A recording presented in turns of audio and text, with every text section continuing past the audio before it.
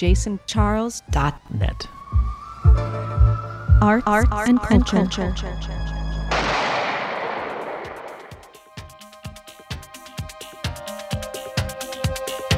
You are listening to Lost Angeles with Laura Craven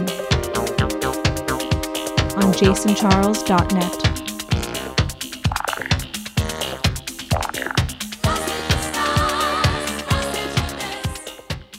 This is Laura Craven with Lost Angeles on the jasoncharles.net podcast network.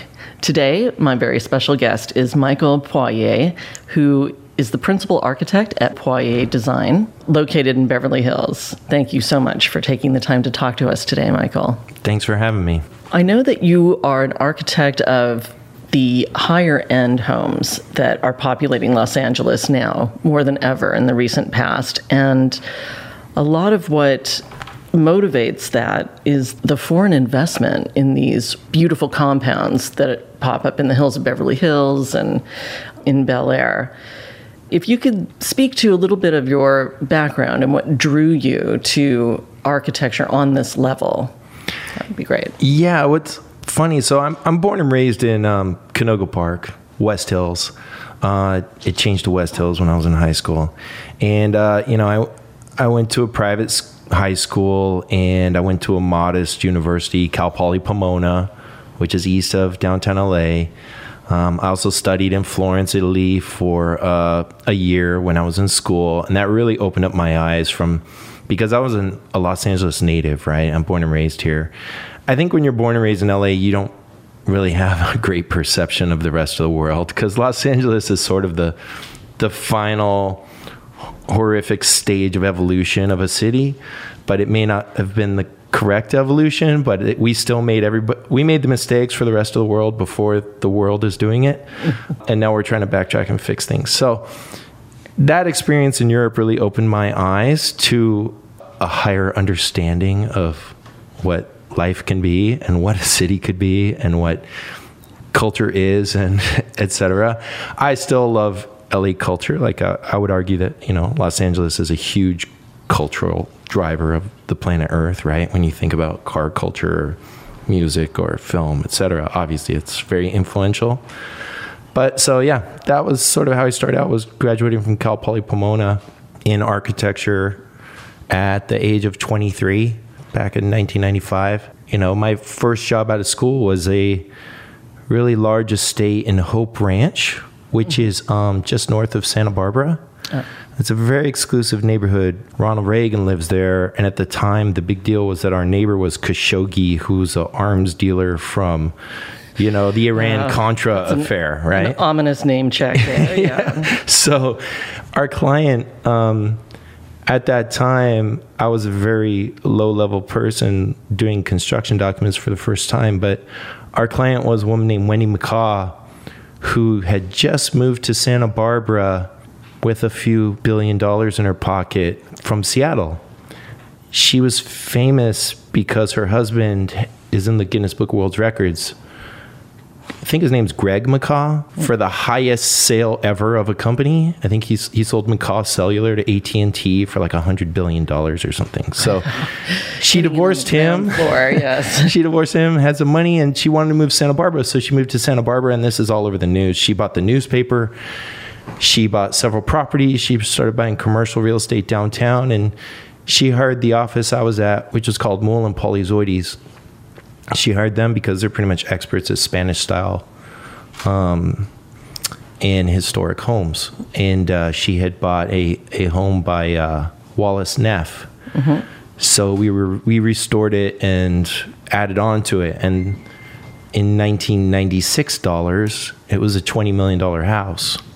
So, I'm sure that was my first job out of school. Exponentially by now. Yeah. Wow. So, I'm making it sound like I've been doing it ever since, but that's not true. That was just my first taste. After that, I did a lot of urban design. I did a lot of normal middle-income homes in Silver Lake and Echo Park and Montecito and Beverly Hills, and but different income levels. $500,000 for a house, or $100,000 addition, or a $2 million house. Back and forth.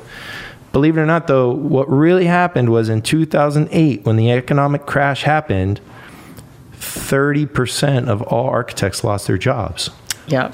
And I actually got forced into the high-end market because it was the only project still being built. Because the money crisis at that point was not touching people who were looking for $20 million homes. Exactly. Well, yeah, and the middle class didn't have home equity lines of credit anymore. Mm-hmm. Disappeared. You couldn't borrow against your house anymore because people were underwater. Right. Or they were even. I completely agree with that. And in my experience working at an architectural firm, also, I felt that the uptick really began in 2011, 2012, and in my mind, I thought, okay, now we know that the economy is coming back because that is when people start hiring architects again. And it was very telling. Yeah. And so at that point at 2008, I was at an office designing several multifamily buildings, multifamily commercial, 100-unit apartment buildings, condos, lots of condos. The Toy Factory Loft is a project I worked on in 2004. It was really successful. Continues to be. Yeah, that was with Linear City, and we were one of the first, projects down there. And I was excited about all those kinds of projects because I had lived downtown since 1998 in artist lofts and stuff. So I really knew downtown really well, and I played in bands at all the underground clubs that used to be on Santa Fe before 2004, Right. Well, you bring such an eclectic mix to your design process. And I played shows with my band on the top floor of the Biscuit Company lofts when it was an empty, abandoned building, which now it's Vincent Gallo's apartment, right? The Biscuit lofts are very hip and happening. So when the crash happened, all those multifamily jobs disappeared. And so I applied wherever I could, and luckily I had this little bit of history with high-end residential, so I went right back into it. Mm-hmm. And so that's what I've been doing since 2008. I guess it's 10 years now straight. Wow. Well, that is great. And I do appreciate you sent me a video of one of the projects that you worked on recently. That would be 1029 Hanover. Yeah. And although, of course, we'll talk about the design of the house and what inspired you, but I have to say what really struck me was the production quality of the video that's out there that I'm sure, used for real estate purposes, used for entertainment on YouTube, but incredible. I mean, the opening credits, you almost think you're settling in for a feature film. So maybe you could speak to what goes into planning that. I mean, you have to storyboard it out like you're doing a film, I imagine. Oh, yeah, of course. 1029 Hanover was a project by Roman James Design Build. He's a really great developer, a really creative, cool guy. So he raises the money and gets the money together to buy properties. Usually they cost maybe around $10 million for a tear down in Beverly Hills. And, you either tear the old house down or renovate it, and you build a new house for a budget of $10 or $12 million, and then you see if you can, turn it into $30 million or $70 million, depending. So Roman James was a developer. I was the architect of record, the designer. Whenever we do these projects for developers, they always have a big say in finishes, and they kind of take it on as their baby, and they make decisions, we make decisions, and we kind of collaborate, through the whole process. But yeah, you're right. They do very high quality, like Hollywood film quality advertisements for these homes. Let me just expand on this. The reason why you're making a video like this is because the market is international. It's not someone who lives around the corner.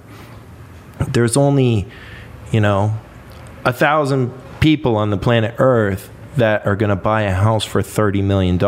And so some of them, most likely they own a house in LA somewhere, but they probably don't live here full time, and they probably don't live anywhere full time, to be honest. So you have to put these films on YouTube and on the internet in order to grab these international buyers. I mean, we talk about it as if they're only international buyers. I mean, these are just citizens of the planet Earth. Right. They don't have nations anymore. Wow, I When you- like that. when you get no to- borders. Yeah, there's no borders. Like when you get to that level, you have cars parked in Australia, and you have cars parked in Toronto, and you have cars parked in Dubai, and you have an apartment in every country, and no country's sure who should tax you, and they probably are playing a lot of games with their money, and Interesting. Yeah. No, I definitely pull the curtain back on Yeah. that one. I did a little bit of research on the foreign investment and see that as in 2017, it was $153 billion were used to purchase these fantastic, almost Right. impossibly opulent properties. Right. And that it's pretty incredible. I mean, to think that money's coming from countries like China, Mexico, India, and surprisingly Canada, which really doesn't seem that far away. But that investment was almost $20 billion in properties in this country, and it's over 5 states. It's not the whole country. I mean, of course, we would know that people are looking at California, but instead of New York, it's New Jersey, where some of these really, really opulent properties are. So very interesting. And Well, I also think, we tend to think the rest of the world is just like us, and we forget that there are countries that are kingdoms, right? So when you live in a country like Qatar, it's a kingdom, or Saudi Arabia, it's a kingdom. And if you have a bank account there, the kingdom could just decide to take all your money if they want to at a certain point. So even in Indonesia, let's say, I've read stories in LA Times where someone discovers a diamond mine, and they've been hunting for diamonds for decades. The day they find the diamond mine, the government says, "Oh, actually, we own that land. Thank you," and then they take it. Right. Wow. So I think there's a lot of, and Venezuela's economy has just crashed. If you are a millionaire in Venezuela, you want to get your money out of Venezuela. And if you aren't legally allowed to get a United States bank account, you could always buy a house. right. That's a good way to park $30 million or $50 million Brilliant. in an instant. Yeah. Right? So, Sure. so that is oftentimes what these are used as is instead of investing in the stock market, a lot of times a house is a better investment than the stock market, and Right. it's safer, and you can go there and swim in it. You can't Right. swim in a stock, right? That's true. Yes. It's a lot Park more your fun. $100 million here and have fun while you're doing it. And then later you'll sell it and you'll make a profit on it anyways. It's Will easier than owning a that donut is a shop. question that actually occurred to me. Will you make a profit when you're dropping $180 million on a property? How much more than that can you expect to sell it for in 10 years? I mean, I think it's amazing to everybody, right? Like, who would imagine that you'd be spending $20 for a hamburger and a Coke and a beer? In There's the some arts perspective district of all, there. in the arts district of all places. Right, where we're supposed to be authentic and Yeah, I mean, when I was 21 years old at Owl's Bar in the arts district, there's no way I would pay $20 for a hamburger or a hot dog made of rattlesnake Right. and beer. don't want that experience. Oh my God. It's the same thing. Who would ever imagine you would buy a house in Echo Park for $2 million? Yeah. No, it's true to I think would that never buy a house in Echo Park for $2 million, but there is a house in Echo Park that sold for $2 million. Yeah, and I can see where that's going to become perhaps a median price range. And I mean, right now, the whole city looks like $1 million from downtown LA all the way to the ocean. absolutely. If you can, in the real estate world, if you have a client that's looking for something under $1 million, I'm sure that there's a lot of non-attention, let's Yeah. just say, to those clients. And the incredible income inequality that this exposes, maybe this is, a topic for a podcast at another time, but it kind of is in such stark contrast to our huge homeless issue Absolutely. that we're having right now. Los Angeles, it's estimated 50,000 people are sleeping outside on any given night. I think 20,000 of them are within a mile of each other. I mean, in downtown LA. Oh, I think that just speaks more to the overall tendency for the United States to be more like a third world country than a first world country, because I'm a bit of a socialist in my core, and I just feel like when you have an all capitalist society, if you've ever played the game Monopoly, right? How does Monopoly end? Monopoly ends where one person has all the money and everyone else goes broke. And I actually think the United States is the same. I mean, if you just buy as many properties as you can at the beginning of the game, just like Monopoly, you will make a lot of money eventually. And you just inevitably that means that you've got to have the people at the bottom that are suffering, and it just doesn't seem at all fair. Or if the resources exist to give everyone shelter, then perhaps there's got to be some way for them to be utilized, just as you can also buy the $100 million house. I had some students touring some houses with me, and somebody brought this exact thing up. They said, so do these wealthy people that buy a house for $100 million or even $250 million, I mean, how does that come back to the community, right? You think about that, and like I have a friend who bought a house, $2 million cash in Silver Lake. So their house was 100% paid off. They bought a house, $2 million cash, and they were from Colombia. So they thought, this is great. I bought my house. Now I don't have to pay anything anymore. They didn't realize there's property tax. Oh, yes. And it doesn't matter. Heavy property tax. It doesn't matter if you buy your house all cash to the last penny. You still owe, I think, $16,000 a year now on that house. And you've got to pay to keep the lights on and the water flowing. Well, there's that too when you get to the higher level. So when you buy a house for $100 million, you have probably $200,000 a year of maintenance, and you have a $200,000 a year property tax bill that you can never get out of, whether you live there or not. Hopefully, I would wish that $200,000 property tax bill went to something useful. I don't know if it is.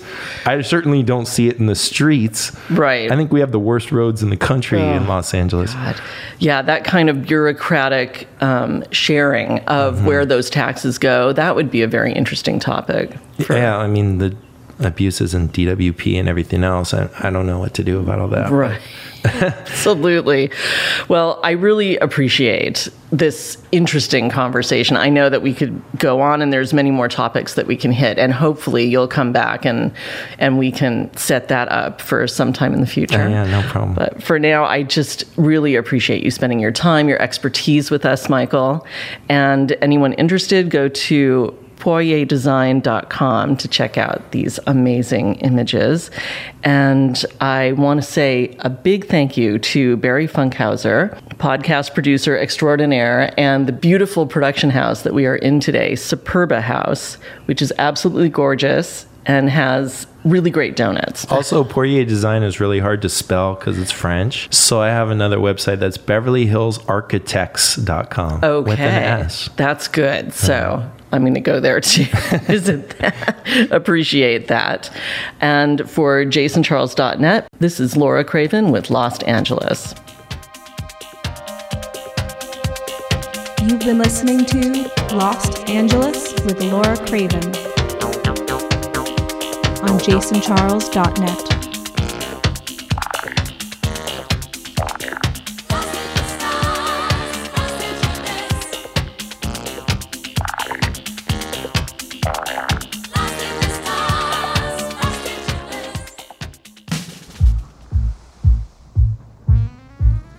JasonCharles.net.